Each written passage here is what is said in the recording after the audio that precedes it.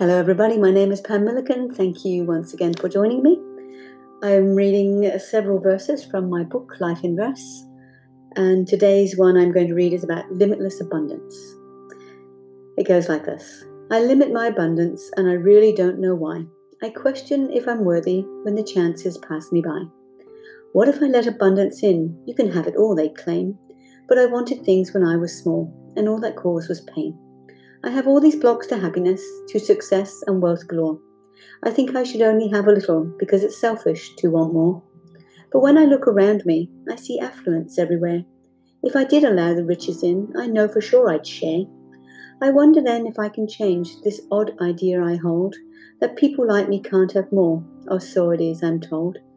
Or maybe contemplate a way to change my broken understanding.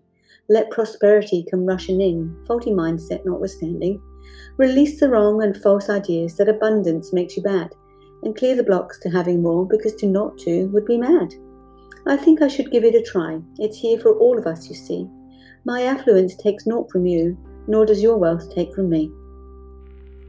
And my quote at the bottom that I've created for that is, limitless abundance, you are so welcome in my life. Have a fantastic day, guys, and I hope you enjoy. Bye-bye.